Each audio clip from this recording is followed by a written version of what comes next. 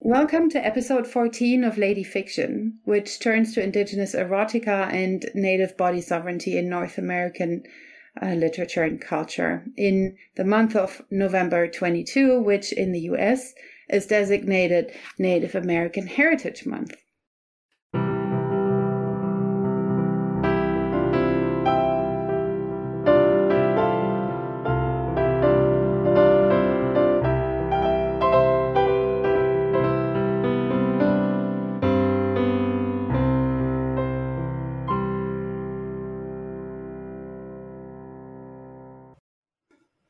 I'm honored to welcome as my guest today Dr. Savage Bear, a member of the Montreal Lake Cree Nation in northern Saskatchewan and the director of the McMaster Indigenous Research Institute at McMaster University in Ontario, Canada.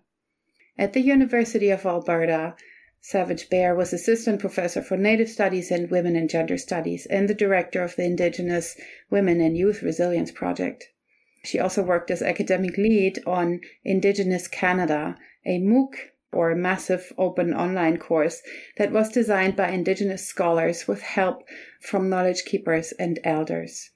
This course is trailblazing in various ways, but most importantly, I think, is its amazing outreach. To date, this free open online course has been taken by over 500,000 learners, educating people from Canada and from around the world about Indigenous Canada. I was fortunate to witness Savage Bear's teaching in another context at the European Summer School for Canadian Studies, which was held this summer at the universities of Innsbruck and Vienna in Austria. And I'm still thrilled that she agreed to appear on Lady Fiction. Welcome, Savage. Danse, it's really great to be here. Thanks. It's nice to see you again. I agree. It's great to continue our conversation here. I'd like to start by acknowledging a little bit my own bubbliness when it comes to hosting you, and my own bubbliness when it comes to talking about decolonizing sex. While I like to think that hopefully my discomfort doesn't emanate from the sex part, I think it might be the Indigenous part. So as a scholar of North American studies from Germany, I sometimes struggle to find a good position for talking about Native and Indigenous cultures in North America. In short, I approach the material when I teach this very differently as an educator, but also as a possible accomplice in the coercion that is colonization, because I teach it in an American studies or Canadian studies course. I'd like to start by asking about your understanding of the field and about the possibility of solidarity in the teaching experiment of this. First off, thanks for having me on this show, Lady Fiction. I love the title of it. For those of you that don't know where I am, I'm not in Austria right now. I'm in Canada, what's now known as Canada. And I'd like to do a bit of a land acknowledgement. I am Cree from Treaty 6 territory in Canada. There's 11 numbered treaties in Canada, and Cree people live mostly in Treaty 6 territory. But right now I am actually in Ontario, in Hamilton, and at the University McMaster. So McMaster University sits on land protected by the Dish with One Spoon Wampum Agreement. And I am a guest on the traditional territories of the Mississaugas of the Credit and the Haudenosaunee nations. This territory was never surrendered, it was never ceded, and further, the Crown has ignored and reneged on many nation-to-nation treaties. Settlements and promises of these treaties remain unfulfilled. We stand with all the Indigenous peoples of Canada who defend their territories, lands, and waters. So I am a guest on this territory, but I am coming to you with an open heart to talk about some exciting topics, at least exciting for me. So your first question, Stephanie, was about the field. Is it the field of Indigenous studies particularly, or a specific field in Indigenous studies? I think it's, as a scholar of American studies or North American studies, it's always a question of how to address that Indigenous presence that should be awarded national status of its own, but as you just said in your land acknowledgement, hasn't. So it's complicated coming to this in an American Studies course that I made to teach to German students who also have courses in British literature, Shakespeare, and other courses. This is an institutional question at the beginning of this podcast. And I wonder how to turn the tables on that national question in the beginning, maybe with a land acknowledgement, as you just did, maybe also by acknowledging the embodiment of teaching and our own look across the pond at this culture, and acknowledging the institutional bindings in the German-speaking university and the history of the discipline. And this is kind of improvising on what you just told me. But as an educator in Indigenous studies, what are the fields that you focus on? What is important to you, and what would you have me as an American Studies scholar communicate to students? I think it's really important, especially outside external to Canada. Our Indigenous people's history with Canada is quite shameful. It's tragic. There's rarely any good parts to it, but it's kind of like being in the Matrix, though. There's a blue pill and a red pill. And I think if we stay with sort of these easy histories of nationalism that maybe Canada, in air quotes, conquered Indigenous people fairly, there's sort of a past that many Canadians and even the outside world haven't yet dealt with. They love to stay with the stereotypes, right? And we were talking before how every week I'm confronted with someone who, notices my cultural tattoos, and they talk to me about their Indianness or their great grandmother being 100% Cherokee princess. And so I think there's still a romanticization that happens with Indigenous people. I can tell you so many stories of me traveling around the world, but especially Europe, where people have a really one-dimensional understanding of Indigenous people, that they're somehow relegated to the past, that they're not nuanced in the future or in the present. So we're in this static mode of being dressed in buckskin and leather and, lots of fringe, lots of feathers, lots of leather. But as you can see, I'm not wearing that. My hair isn't long anymore. So I think the biggest thing, if you're delving into Indigenous studies, is to have those bold conversations. What I mean by bold is be curious, start with a beginner's mindset, and be open and prepare to be uncomfortable. Yeah. Because these aren't easy histories. My ancestors have gone through them. And it's important for people to realize that these histories are a part of our cultural fabric. And yeah, it's shameful, but there's no one's doing anyone ever any favors by ignoring that type of history. So when I talk about that history of Canada and Indigenous people, I don't usually start with a deficit model. By that, I mean, we don't talk about all the bad things colonialism did or the oppressive structures did. We talk about how Indigenous people were prior to contact and how they've changed, adapted, reimagined ourselves as Indigenous people who are sovereign to these lands. So I would start there. And the interesting thing about Indigenous studies, and this quote comes from a Métis scholar, a friend of mine, Chris Anderson. And he said, Indigenous studies is unlike any other research area in the way that other research areas have complex ideas and concepts, and they simplify them for people. Indigenous studies is the exact opposite. You seemingly have this simple concept, but it's complexified by the history, the diversity of Indigenous people. So it's an amazing place to be. It's an amazing space, because not only do we have Indigenous past and present to talk about, I mean, there's Indigenous futurisms as well. So it's a great place to be right now. I think so.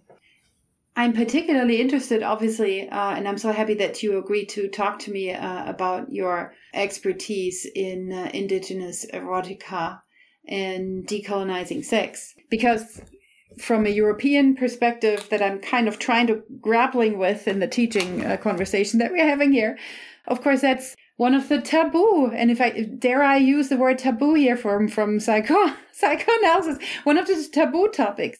Laura Ann Stoller's work, for instance, she's a historian of empire. Recently, she turned to colonial intimacies and talked about how colonization governed, coerced, indigenous and native sexualities and intimacies to begin with. So that's a change in historiography that's fairly recent. And I like to teach literature and aesthetic texts that broach this topic. And I am so intrigued by the new kind of shift to erotics, different engagements with the land. I'd like to quickly acknowledge Joshua Whitehead's recent memoir / autobiography / whatever you want to call it. I mean, autobiography is already a colonizer term, so I'm kind of... Life writing, perhaps. Life writing is good, yes. So it's called Making Love to the Land. It's fascinating in literally shifting the grounds. So maybe we can start by talking about the essay that we both read, or I read preparing for this, by Melissa Nelson, Getting Dirty, which basically maps the field a little bit and starts by talking about her childhood memory, how she enjoyed eating and how she had a sensual experience that led her to design this concept of a pansexuality, a giving up of the body as being contained in a body that's governed by whatever cultural roots you have, into this enjoyment of the world that is erotic and sexual at the same time, but not in that terrible Puritan pornographic sense that related to colonizer culture. Yeah, and in the way, when I talk about erotics, certainly sexuality can be a part of it, but mostly it's a sensuality, right? It's a sensuality of the senses and an uplifted sense of your surroundings and sense of self. And so it transcends that. And when I talk about Indigenous erotics, some of the two major influences on me was, in fact, Audre Lorde's uses of the erotic, as well as the Kama Sutra of Vatsyayana, which is one of the oldest texts of the erotic that you'll find. So I explain what erotics is and the difference between erotics and Indigenous erotics. And I think you brought up Melissa K. Nelson's Eco-Erotics. It's an amazing article. And so she talks about that difference in how we see the land as something that's not disconnected from us. So when we look at the immersion of Canada as a state, the French and English came here. And so we think about land being tamed, this ultimate wilderness being tamed, being civilized, somehow controlled. And the difference in the ontologies between sort of European mindset and Indigenous mindset is that land isn't meant to be tamed. Mm-hmm. That land is just doing fine without humans. And so we need to think about land as a caretaking thing rather than an ownership thing. Yep. So when you switch that mindset or that worldview, then you'll notice that, what you do to the land does to you. And we're seeing that everywhere. I mean, we're seeing that everywhere with the waters and the land and our health as humans on this earth. Of what we're doing to the land is really what it's doing back to us. So we haven't been doing a very good job caretaking. Yeah. So when you think of Indigenous erotics, it's really about that interconnectedness of Wahkohtowin, and so being a part of that. So when Melissa K. Nelson talks about that sensuality of the land, I don't know if anyone's listening, if they've ever had that experience when you're outside and you just feel that moss. You can smell the moss and the feel of the squishiness or the hard bark on the tree, the sound of the river, the leaves falling down. Like all of these things are a sensuality that may not be sexual at all, but there's a sensualness to it. And I think that's when I think about the erotic a lot in those types of moments on the land. It doesn't necessarily mean I'm with another human, right? It could be, it's just about me and my senses. Mm. Yes. And one of the appealing distinctions that I found preparing for our meeting today was the distinction between the split between the sensual and the pornographic that happens in settler cultures. So that anything that is sensual is all relegated to that, pornographic industry, really, which then, of course, is fenced off. In North American culture, it's fenced off.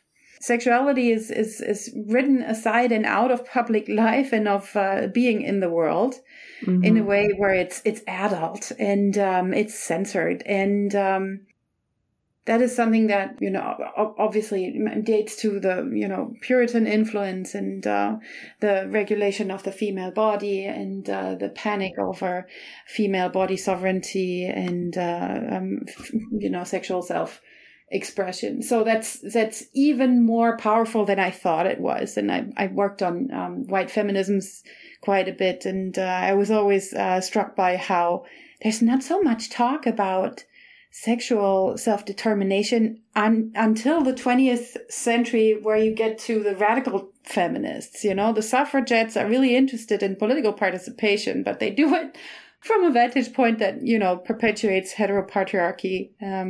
They're not interested in acting up. So that's one of my scholarly questions that I've been looking at. But all the more intriguing is indigenous erotica and that different approach to building a continuum between the sensuality of feeling the world and being in the world, being outside in the world, to, whatever sexual self-expression you might be inclined to enjoy. You said in the beginning that you have a few poems that we can maybe share for our listeners so they get an impression of what this indigenous erotica does and how it works. How it works. If you'd like to, I was wondering, I can read one too if you want me to, but I'm sure you're a good reader as well. So I don't know. I like there's one with the socks, men leaving the socks on during sex. Oh, yes. That one. That's an awesome Richard Van Camp one. Richard is Dog Rib. He's a good friend of mine. He lives in Edmonton with his wife and son. So I am going to read a Tennille Campbell one. Tennille Campbell is Cree Stolo Dakota, and she is currently doing her PhD on Indigenous sexualities and genders. So here goes. I'm tired of thin, pointy lips that cut and hiss. They're right for Chief Wahoo and Redskins. Lips that say they don't see race, everyone is equal, and won't I be their naughty squaw? I want thick lips that taste of dry meat and glisten with butter, lips that kiss under pine trees and tell me they love me in accents from the land. I want Dene lips, Cree lips, Métis lips, Mohawk lips, and Anishinaabe lips. I want Mi'kmaq lips and Stolo lips. I want lips that are thick with stories and sweetness. Thick lips, moose lips. I want blueberry cloud lips. Thank you. Moose lips? That's interesting. Lips. I'm imagining moose lips here. I wasn't aware. I have to, I don't have an image of moose lips before me right now, so I have to think about it. Yeah. They're kind of like, they have a horse face, so their lips are kind of biggish. Yeah. Big and soft, and they do the swallowing, the reaching out with the lips too, right? Then that's like right. That's right. It's like the lips are a little bit like fingers when I work with, or when I meet horses. That's what I like when I feed them carrots. They have this little thing going where they moose are like that. Yeah. Thank you.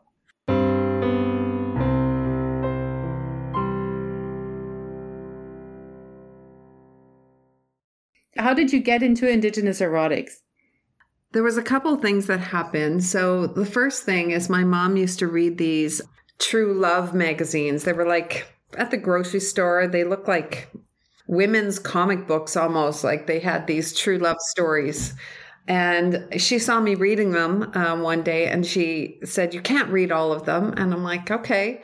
So she put a big X on the ones I shouldn't be reading because they were a little bit sassy, you know, a little cheeky. And of course that saved me time. I'm like, those are the ones I want to read. Yeah. So that happened. And then, you know, I come from a long line of storytellers, and we have a trickster in our culture called Wasaki Jack.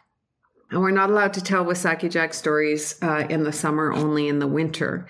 And so I was in New Zealand and I was on the marae with a bunch of Maori people, and they have a trickster named Maui. Mm-hmm. And so we stayed in this sacred space, and it was like, you know, you eat there, you sleep there. It's made for like celebrations and things like that. So we started telling stories. And so I would tell Wasaki Jack stories and they would tell Maui stories, and they were so similar. We have similar creation stories, similar flood stories, like just really similar stories. And as the night got later, the stories got a little more bawdy, like a little more cheeky. Mm-hmm. And that's when my storytelling faltered.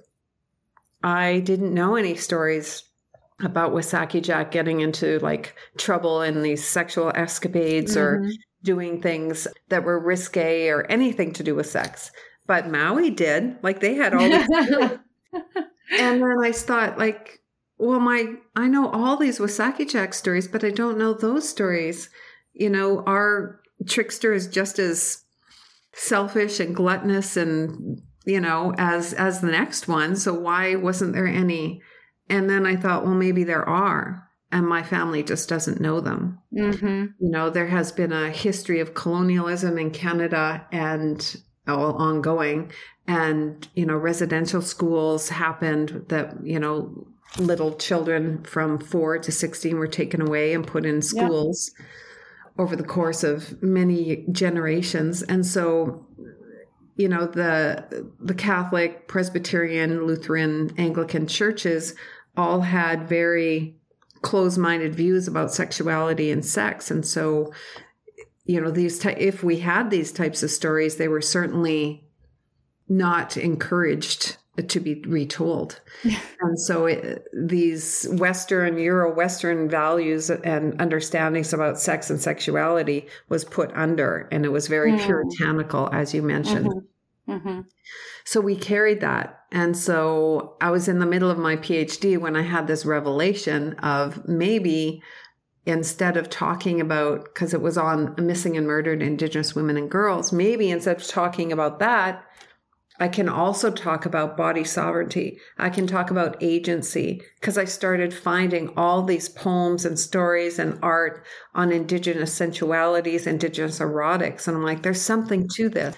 And so I changed my whole PhD and started talking about Indigenous erotics as a way to have body sovereignty for Indigenous women, and talking about agency and authority over oneself.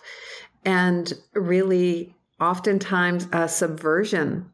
Mm-hmm. You know, people see, as you mentioned earlier, like Pocahontas, they have these ideas of Indigenous maidens or crones. And so to flip that and be subversive, talking about gender that's on a spectrum, sexuality can be on a spectrum. And now I think for the most part in North America, we're coming to an understanding like, gender is on a spectrum. There's various kinds of sexualities, but Indigenous people knew this a millennia ago. It wasn't even a question that there was only male and female. There was so many things in between, right? And outside of that. So it was really exciting to me as I got further into researching Indigenous erotics, and how freeing that could be, and how funny and cheeky it could be.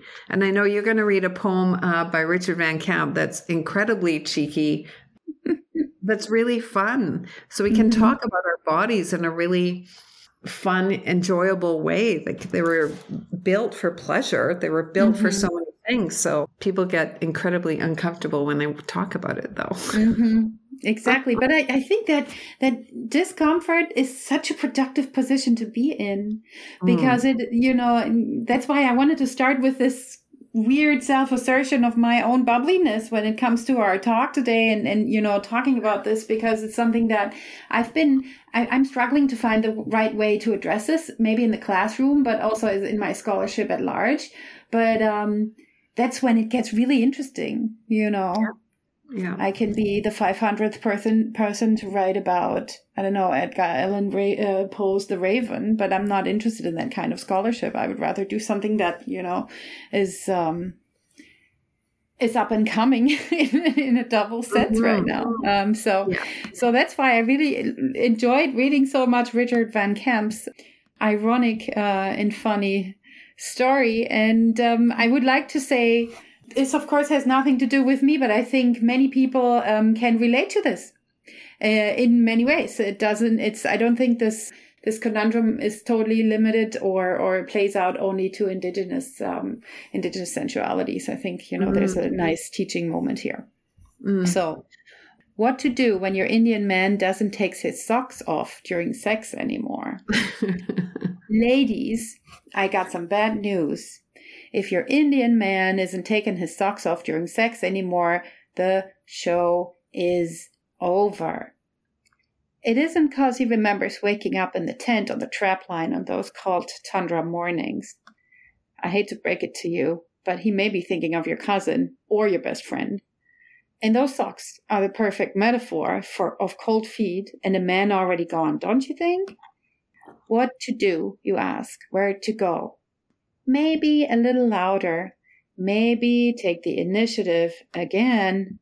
Maybe head back to the land, 'cause sex in a tent with your legs just high is where it's at. Basics, baby, basics. Back to the land will bring him around. Maybe. Or you can always insist he take off those socks. Remind him that men of all colors have burned down their houses, abandoned their vehicles, and quit paying taxes, just aching for your body. And if that doesn't work, tell him about that Inuk I seen in a swingers magazine who's from Iqaluit. This thirsty angel will show up at your doorstep with a bottle of barbecue sauce, and he'll pour it all over your toes, and he'll slurp it all off, too. He's a footlicker. He'll suckle those toes of yours like succulent shrimp, and make those happy num-num sounds, like your old man used to when he knew the sweetest canoe was between your legs. So maybe remind your man that he's not the only bull around, and it's pretty easy to find that Inuk with a bottle of barbecue sauce, or someone like him just fucking starving for you. Richard. Nice. Well done. You can hear me laughing in between the lines, because it's also a story, it's not your conventional poem. Obviously, it's really, also a good dressing down of the man, and also an encouragement to the woman to say, come on, guy, get yourself together. Yes, I like the move. Men of all colors are burning down their house to be with you. Quit paying their taxes. So, the socks metaphor here. You said you had another poem. Would you like to read us one more? Yes, sure. This is another Tenniel Campbell, because I love her and think she's amazing. So one of the things that I love about Tenniel is that she will video old grandmas and grandpas and aunties and uncles reading these her poems, and they get all embarrassed and they cover their mouths, and it's just hilarious. This one's called Thick Indigenous Women. Thick Indigenous women are spilled beads and tangled thread, worth the time to pick up and untangle. We are curves spilling stories against your lips. Our thighs are soft muskeg, protecting good medicines. Our skin soft as tanned hide. Caress us with care as you are touching our ancestors' wildest dreams. Thick Indigenous women are the feast during a long winter. Canned raspberries, fresh bannock, warm butter leaking between your fingers. Come and eat. We hold joy in every round shoulder, laugh loudly, drawing all eyes. We squeeze against you and you hold us tight, smiling at your blessings. Because thick Indigenous women, we are magic. And if you aren't careful, someone else will pick up spilled beads and untangle threads. Ooh, more competition here. That's right. I like this competition element. I mean, of course, it's a wonderful celebration of body positivity. Is also such a settler term, but I think there's a inch in there. But obviously, I mean, it's there for the taking, and it's not the rape fantasy here that plays out, but the, female. There's an agency in her words. There's an authority where there is a control that she has, even though she's offering herself. There's a control, I think, that subverts that sort of unconsensual sex. Yeah, exactly. And there's so many play notes in between, the extremes of consensus and seduction. Mm-hmm. So what I really like about that, and why I loved Audre Lorde, and I see these similarities, because Audre Lorde was a strong Black feminist, lesbian writer, social power woman. I want to read a quote from her and make those connections with Richard's poem and Tennille Campbell's poem. And this is a quote from Audre Lorde. And she says, "Our erotic knowledge empowers us, becomes a lens through which we scrutinize all aspects of our existence, forcing us to evaluate those aspects honestly in terms of their relative meaning within our lives. And this is a grave responsibility projected from within each of us, not to settle for the convenient, the shoddy, or the conventionally expected, nor the merely safe." End quote. Yeah. And I think about how Indigenous women in Canada and the States have, gone missing or been murdered, 25 times more than any other woman in Canada anyway. And how the erotic in this sense, gives back that agency. And a lot of people in Canada, and it's dying down a little bit more during Halloween. We have people dressing up as Pocahontas or Pocahontas in these skimpy little feather and leather dresses. And they think, well, what's wrong with that? But when we look at how many Indigenous women have gone missing and murdered, the connection between making our culture somehow a one-dimensional caricature, it dehumanizes us. Yeah. And so, this is why those types of costumes aren't a good thing to wear or a good thing to prance around in, because Indigenous women are so much more than one-dimensional characters, right? So I love when Audre Lorde talks about this, not settling for the convenient or the shoddy or the merely safe, to step outside of that. And not just for Indigenous women, but all women. Yes, exactly. Yeah. And here I'm going to make a little bracket and acknowledging is the wrong word here, but I want to quickly talk about a particular European or German take on Native American cultures that is based on romantic misconstrual. And you mentioned this in the beginning, based on a fantasy of a white Dresden writer who wrote Western romances without hardly ever going, and who has been overly successful in the German cultural archive, and who has given space to fantasies of white male self-assertion and playing Indian, so to speak.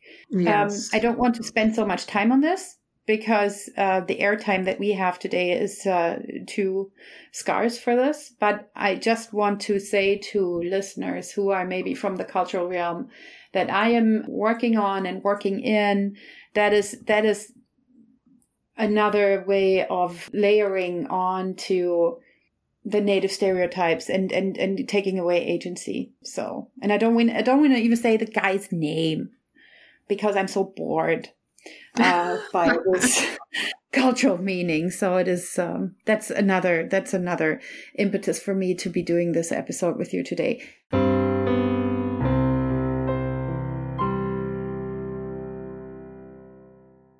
I want to really, really talk to you about your contemporary project that you're doing, TP Conversations.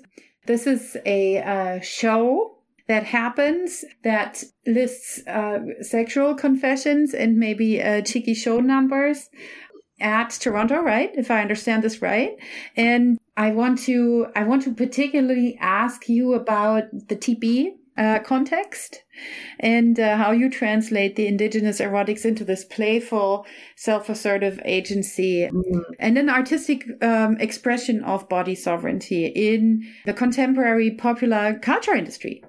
Yes. So maybe you can talk to me about this or talk to our listeners about this. And I would love to see such a show, but it seems they're not taped. So if ever I get to go to one, I would love that. But yeah, that's my other question that I have. So do you tape them, and can I watch it sometimes, because it's so intriguing as an artistic project? I think the last one we did was online because we had to. I'll get to that, but it's TP Confessions.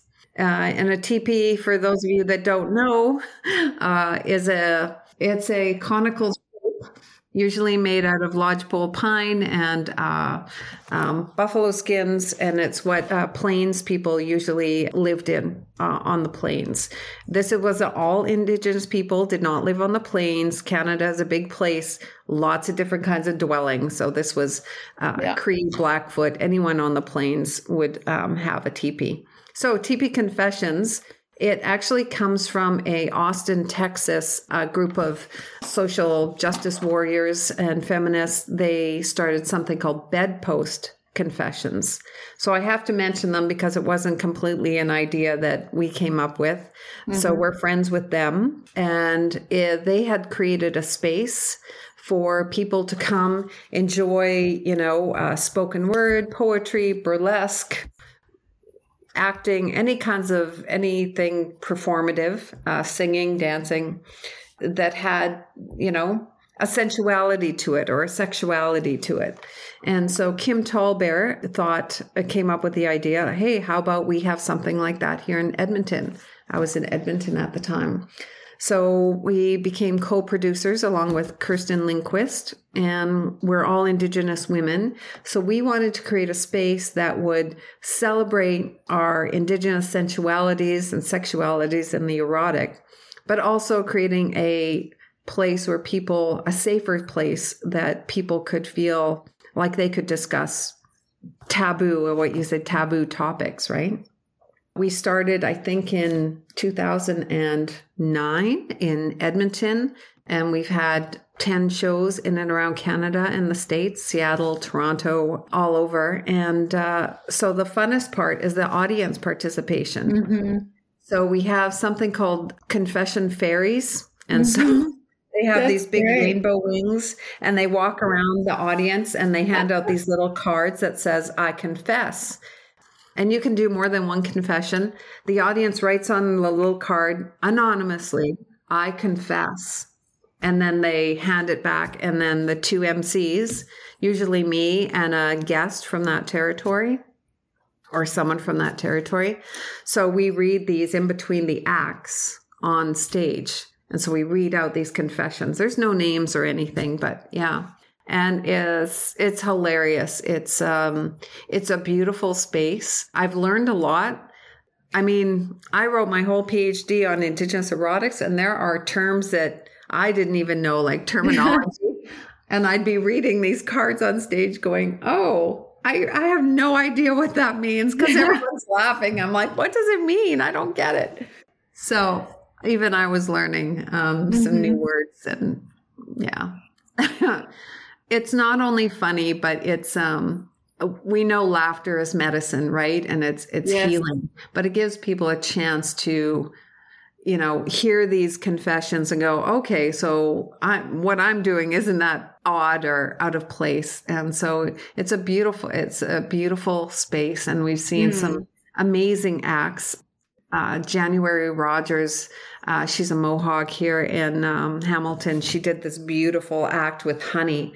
All of this honey, like it was just glorious to watch. And yeah, she worked really. We've had burlesque, we've had spoken word, poetry, interpretive dance. It's been really amazing.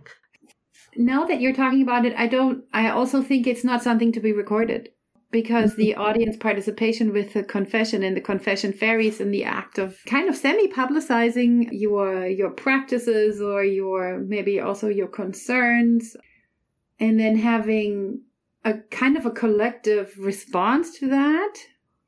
I think that's the artistic part of this that allows for healing maybe, but also just, agency and self-assertion. So I like that this is something that you can't, it seems to me, it seems to me like something that you can't record and play over and over and over and repeat, because that's going to make it reproducible. And that's not what I think this would be. I would love to be a part of this sometime. It's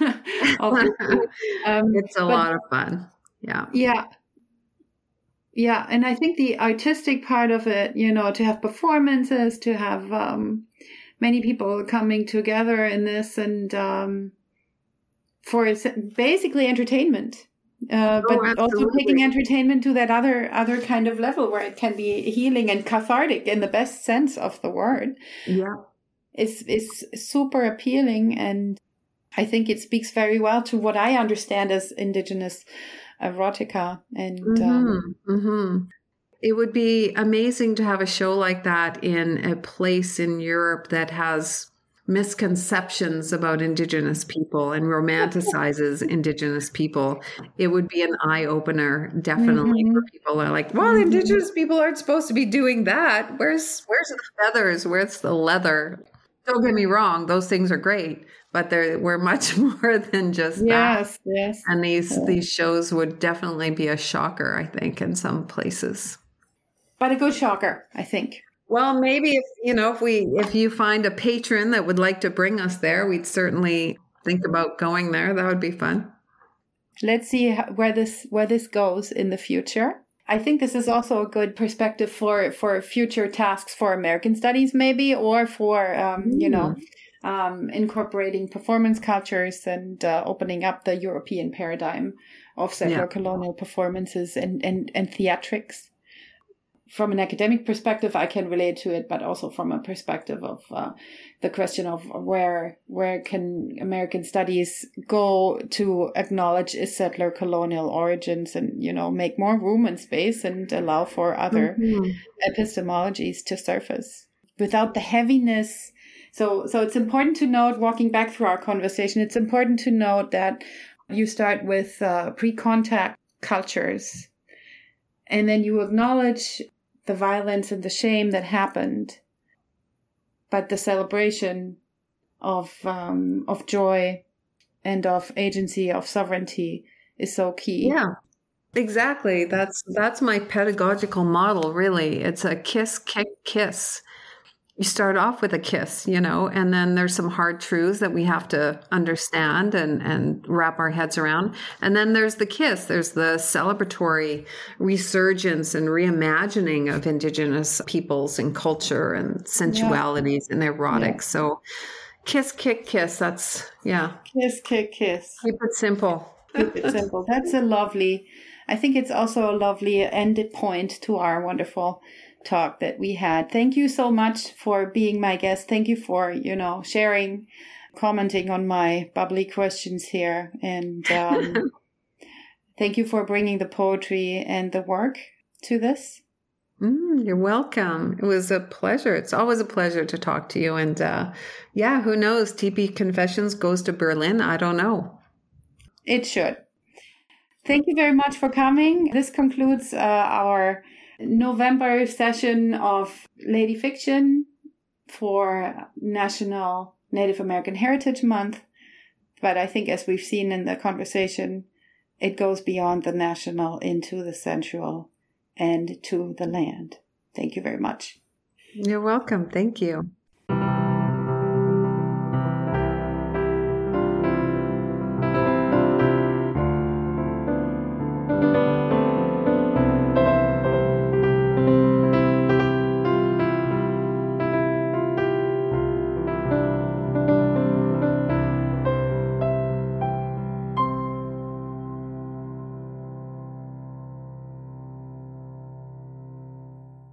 And just so you know, once again, the views and opinions expressed on the show are those of the guests or the host, not the Americat Centrum, which does not take any institutional positions on politics or policy. Thanks again for listening.